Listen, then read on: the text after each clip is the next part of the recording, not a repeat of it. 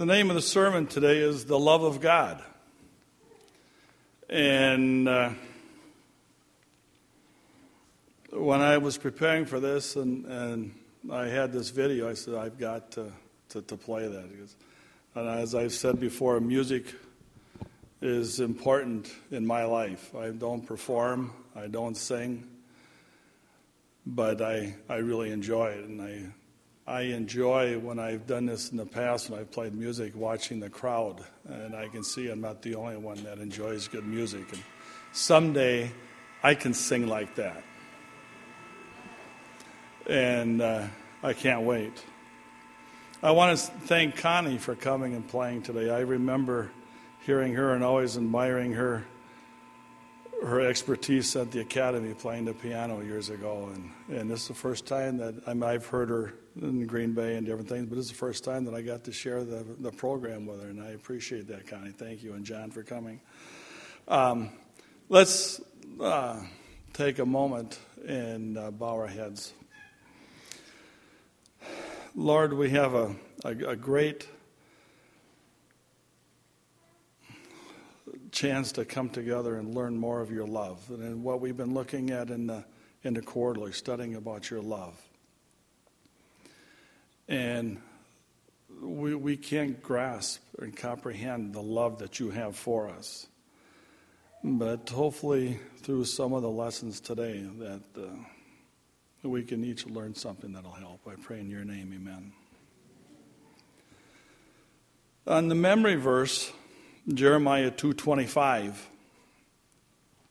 I like different versions of the Bible. And in the New International Revised Version, it says, "Do not run from other gods until your sandals are wore out and your throat is dry." But you said, it's no use. I love those gods. I must go after them. How many people are running and wearing out their sandals?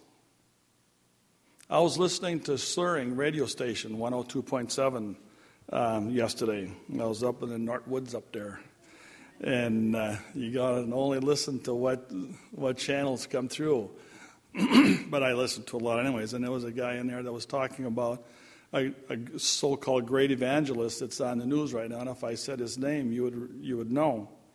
And he doesn't preach doctrine. He doesn't preach revival. All he's saying is, come to God and God will make you rich. He will fulfill all your wildest needs.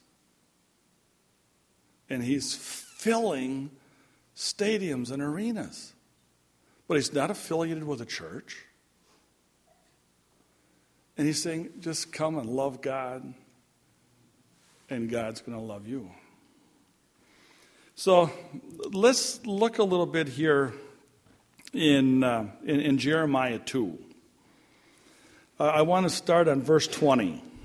And I want to go and do a little bit of a Bible study on this. Jeremiah is one of those hard books in the front of the Bible to find sometimes. But Jeremiah 2, starting with verse 20. Long ago you broke off your yoke and tore off my bonds. You said, I will not serve you. Indeed, on every high mountain and every spreading tree you lay down as a prostitute. Verse 21. I had planted you like a choice vine of sound and reliable stock.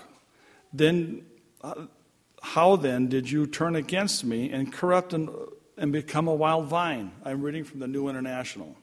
So here God is talking to the Israelites, his chosen people, and he's saying, I have laid out these things for you. I broke your yoke. I broke your yoke of bondage. I took you out of Egypt. And here you are. You're just running around.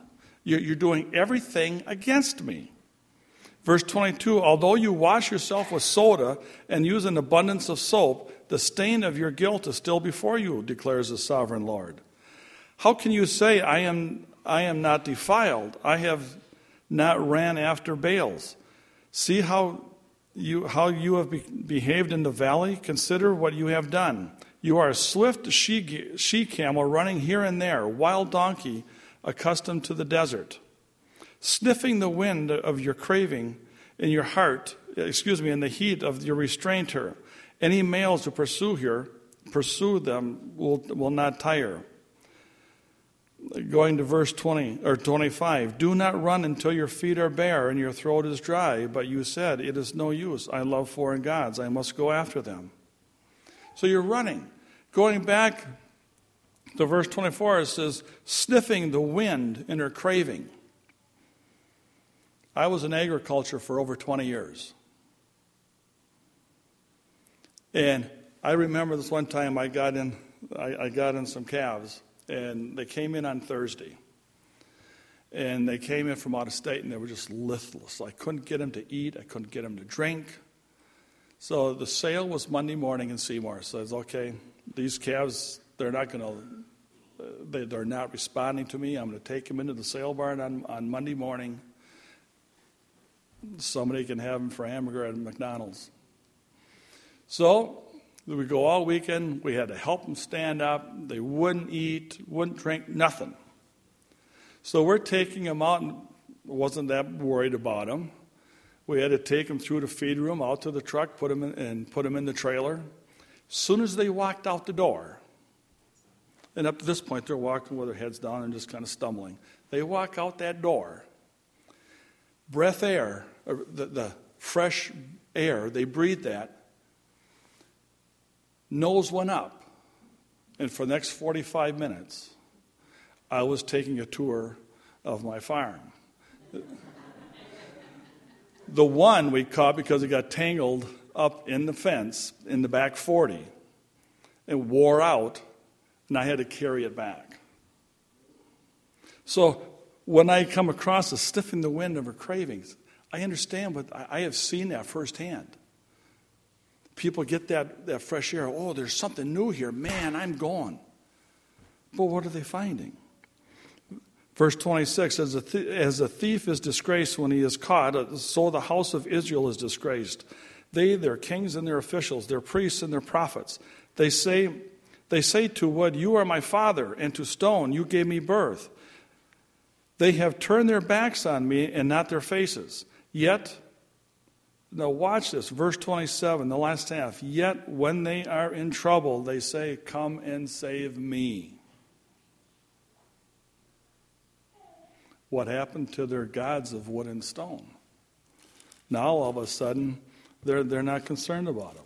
Verse 28, where then are the gods that you had made for yourselves? Let them come and save you. For you have as many gods as there are towns in Judah. It's interesting going through that. Those that leave God wander aimlessly as a vagrant of lust is insatiable. They made images for themselves and gave honor to them, not only the common people, but even the kings and the princes. But the key is they made them. So how can they save them?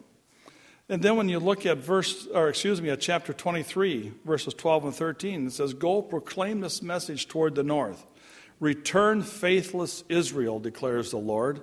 I will frown on you no longer, for I am faithful, declares the Lord. I will not be angry forever. Now this is showing that sign of love. Okay, you're chasing, but God is saying, come back. Verse 13, only acknowledge your guilt. You have rebelled against the Lord your God. You have scattered your favors to foreign gods under every spreading tree, and not yet have obeyed me, declares the Lord.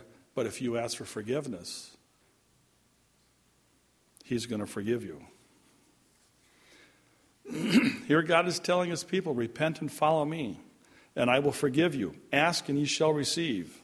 Psalms 4:2 says, how long, O men, will you turn my glory into shame? How long will you live delirious and seek false gods? Psalms 136:2, give thanks to the God of gods. His love endures forever. So what is this love of God? The love of God is greater far than tongue nor pen can ever tell. It goes beyond the highest star. It reaches to the lowest hell.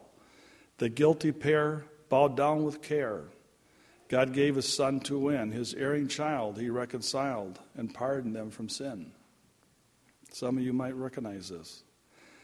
When years of time shall pass away, and earthly thrones and kingdoms fall, when men who hear refuse to pray, on rocks and hills and mountains call, God's love so sure shall still endure, all measureless and strong, redeeming grace to Adam's race, the saints' and angels' song. Could we with ink the ocean fill, and were the skies of parchment made, where every stalk on earth a quill, and every man ascribed by trade to write the love of God above, would drain the ocean dry, nor could the scroll contain the whole, though stretched from sky to sky. Powerful words. And there's a refrain that goes along with that. O love of God, how rich and pure, how measureless and strong, it shall forevermore endure, the saints' and angels' song. That was written by Frederick Lehman and arranged by his daughter back in 1919. Powerful song. Could we, the ocean, fill it with ink? And the parchment is as big as the sky. We couldn't write all the blessings that God has given. So getting back to this love thing, I remember All in the Family before there was Nick at Night. Now just close your eyes and think about this. We're looking at the living room of All in the Family. Michael, meathead, and Gloria, my little Goyle, are sitting on the couch, kissing each other. I love you more. No, I love you more. No, I love you more. And Edith looks over at Archie and says, Archie, do you love me more? Puts his paper down, looks over his glasses, and he says, Edith, I told you at our wedding I loved you, and if anything changes, I'll let you know. I've tried that. It doesn't work. So there's many kinds of love.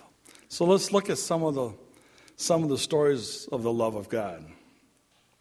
Turn in your Bible to Luke 15, and we're just going to brush through a couple of these.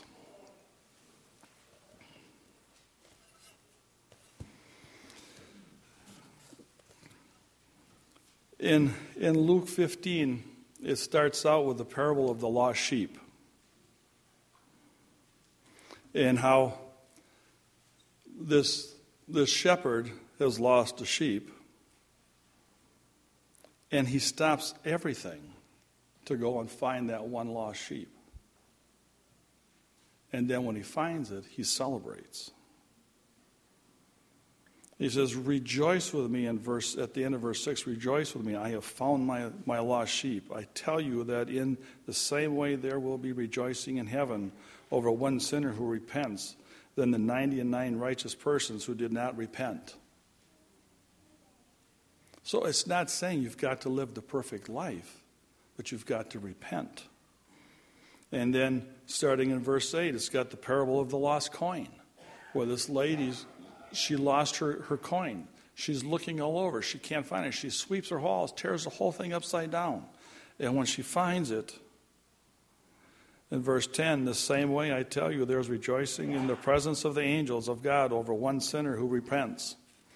And in the commentaries, it says here, what she's looking for is basically a day's wages.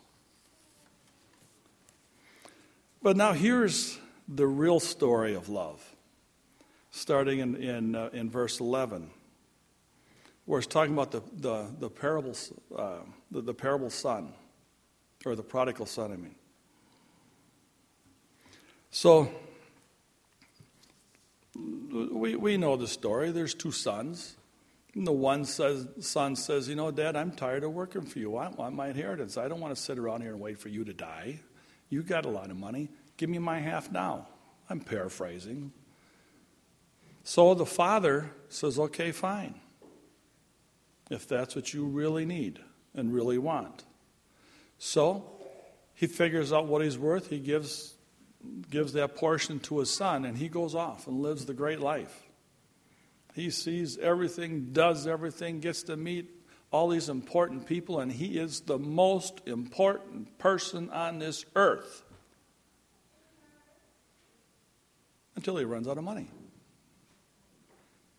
Then nobody knows him. And then he's sitting there. In verse 15, so he went and hired himself out as a citizen of that country, who sent him out to feed pigs. And now here's a Jew feeding pigs. And kind of a wealthy Jew. And he's sitting there and he's saying, there's something wrong here. Looking at verse 17, how many of my father's hired servants have food to spare? And here I am starving to death. He's eating with them. It's not right. So he decides, okay, I'm going home. I'm going to go back home. Because I know my father loves me. And all I want him to do is just offer me a job. I will be just as a servant to him. And what is the reaction that he gets as he's coming down the road? I was excited last week that Lance was coming home for alumni weekend. And I've been communicating with him. I knew he was coming. This father didn't know when he was coming, but he kept waiting and just hoping that the lights would come on and he would see that he needs to come home to a loving father. So he's coming down. The father sees him. In verse 20, it says, his father saw him and was filled with compassion for him. He ran to his son, threw his arms around him, and kissed him.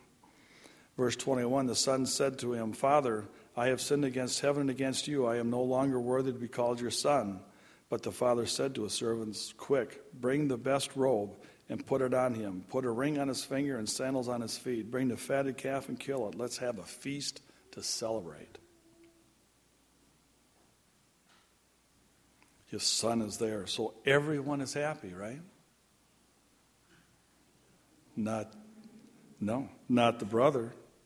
Verse 28, he says to his father, look, all these years I have slaved for you, never disobeyed your orders, yet you never gave me so much as a young goat to celebrate with my friends. But now the son of yours, who has squandered your property with prostitutes, comes home. You killed a fatted calf for him? There's some family issues. My son, the father said, you were always here with me, and everything I have is yours. But we had to celebrate and be glad because the brother of yours was dead and is now alive. He was lost and is found. That's the love of God. Let's turn to Matthew 7.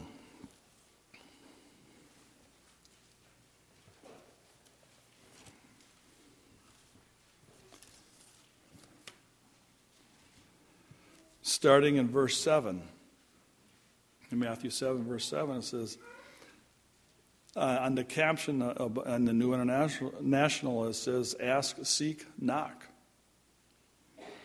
Ask, and it will be given unto you. Seek, and ye shall find. Knock, and the door will be opened unto you. For everyone who asks receives. The one who seeks finds, and the one who knocks, the door will open. Which of you of your sons ask for bread, and you'd give him a stone? Or ask for a fish, and give him a snake? If you then, even though who are evil, know how to give gifts to your children, how much more will your Father in heaven give good gifts to those who ask him? So when you're asking her, does this say this is going to fulfill all your wildest dreams and goals and ambitions? No, it's going to give you what you need. Okay, now a lot of us, me, have a misconception of what our needs are.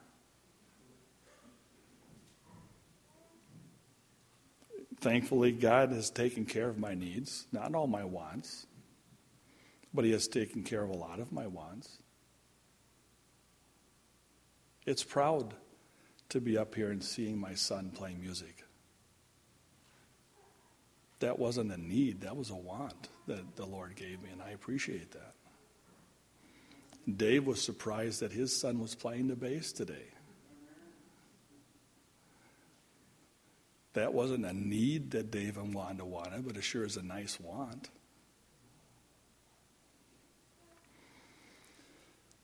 In John 4, Jesus is talking to the Samaritan woman.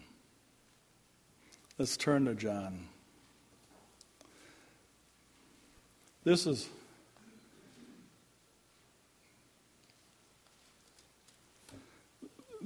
such an interesting story. Jesus is talking. I'm going to move ahead here a little bit, starting with verse 1. Jesus has been preaching, and the Pharisees are accusing him of preaching and baptizing when he's not baptizing. It's his disciples that are baptizing. But anyways, they're starting to rumble and complain, so Jesus says, okay, it's time for us to go. So they start heading to Samaria. Now what's important with Samaria, that's where the Samaritans live.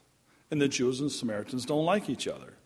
So in verse 5, so he came to the town in Samaria called Shirah, near the plot of ground Jacob had given to his son Joseph.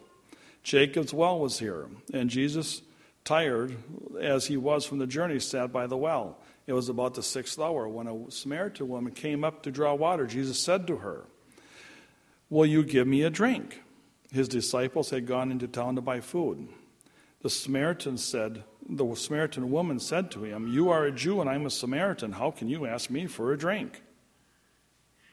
So Jesus is basically where Jews shouldn't be, even though it's the well of Jacob, or else she was just out of her range in coming over there. But here he is, and he encounters this woman. In the Jewish culture, men weren't supposed to talk to women. Women weren't supposed to be out moving around without a chaperone, even now. In 2012, they're not supposed to be doing that. But he asks her for water. And it starts a debate there. Jesus says, "If you give me water," she says, "Get it yourself." He says, "Well, if I wanted water, I wouldn't be thirsty. I could do it myself, and I could take care of you." Let's go on to verse 16. He told her, "Go and tell your husband to come back." He starts witnessing. She's giving him the water. And they're talking, and this is what we're talking about in Sabbath school today. Part of that hospitality, bonding, getting to know people. As I said in Sabbath school, I've been involved in a lot of civic organizations through the years, and I learned one thing early on. If you want people to come, you got to feed and water them. I was a farmer. But you got to feed and water them in church. Feeding water is more biblical. Preaching and teaching with them. But if you want people to come, you've got to get them what they need, what they want. In verse 16, he says, "Go and call your husband and come back." "I have no husband," she replied. Jesus said to her, "You are right when you say you have no husband. The fact is that you have had 5 husbands, and the man that you have now is not your husband. What you have said is quite true." "Sir," the woman said, I can see that you are a prophet. Our fathers worshipped on this mountain, but the Jews claim that the place where we must worship is in Jerusalem." Jesus declared, "Believe me, woman, a time is coming when you will worship in the Father, neither in this mountain nor in Jerusalem." So they're talking. She's not lying to him. She's not being totally upfront. But she's not lying to him. And Jesus isn't really condemning her. He's just saying, "I know who you are, and I know about you."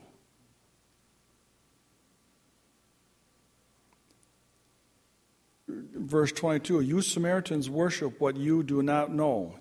We worship what we do know.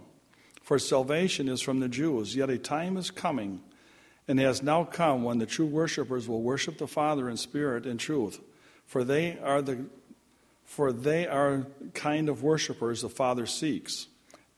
God is spirit, and his worshipers must worship in spirit and in truth. The woman said, I know that Messiah called Christ is coming. When he comes, he will explain everything to us. Then Jesus declared, I who speak to you am he. So he's witnessing. He's not standing up in front or preaching to a crowd. He's right there talking one-on-one. And she's getting it. She's realizing this person is someone special. So then, to paraphrase here a little bit, he says, okay, go tell the people in the city and have them come back and I will preach to them. So she goes. The disciples come back wanting to know what all's going on. And we jump down to verse 39. Many of the Samaritans from that town believed in him because of the woman's testimony. He told me everything I ever did. So when the Samaritans came to him, they urged him to stay with them. And he stayed for 2 days. And because of the words, many more became believers. They said to the woman, we no longer believe just because of what you said. Now we have heard for ourselves, and we know that this man really is the Savior of the world. Jesus talked, preached, shared with these people for 2 days. And many were baptized.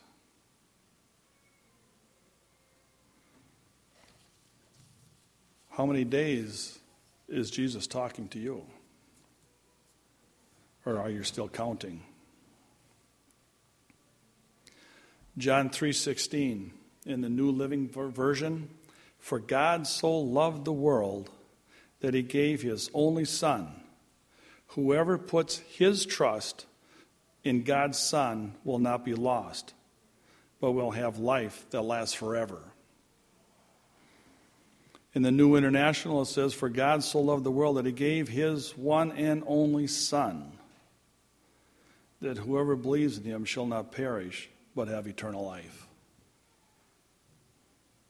And the King James says, for God so loved the world that he gave his only begotten Son, that whosoever believes in him should not perish, but have everlasting life.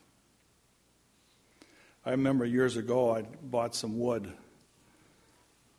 from a neighbor and a pickup load, and he was helping me throw it in the basement. And the kids were real little. They were inside the house. Of course, it was cold, and they were watching from the window, and we were throwing the wood down, and we were talking, and his name was Joe, and he says, how many kids do you have? I said, I got 3 boys. He says, well, that's good. That's good. How many more are you going to have? And I says, no, we got 3 boys. We're done. And he says, are you sure? I said, oh, I know I'm done. And he says, well, that's too bad. That's too bad, he says, because I knew his family. I knew his son. And he had, I think they had 10 kids, 8 boys and 2 girls. And he said to me, he says, it's good to have a big family, so that way if you lose one, you still got plenty of helpers. I thought that was kind of interesting. But now you're looking here at John 3:16.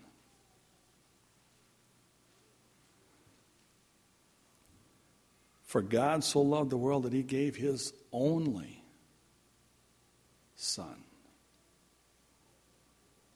For whoever believes in him shall not perish.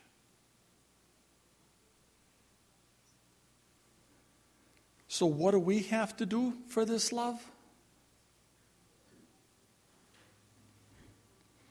Hebrews 8:12, for I will forgive their wickedness and will remember their sins no more. Many of us here are parents. Kids have done something, We've forgiven them. We have done things as kids and been forgiven. But humans, we still remember. We're here. They will be remembered no more. Hebrews 10:16-18. This is the covenant I will make with them after that time, says the Lord. I will put my laws in their hearts. I will write them on their minds. Then he adds, their sins and lawless acts I will remember no more. And where these have been forgiven, there is no longer any sacrifice for sin. That's the true love of God. All we have to do is ask for forgiveness.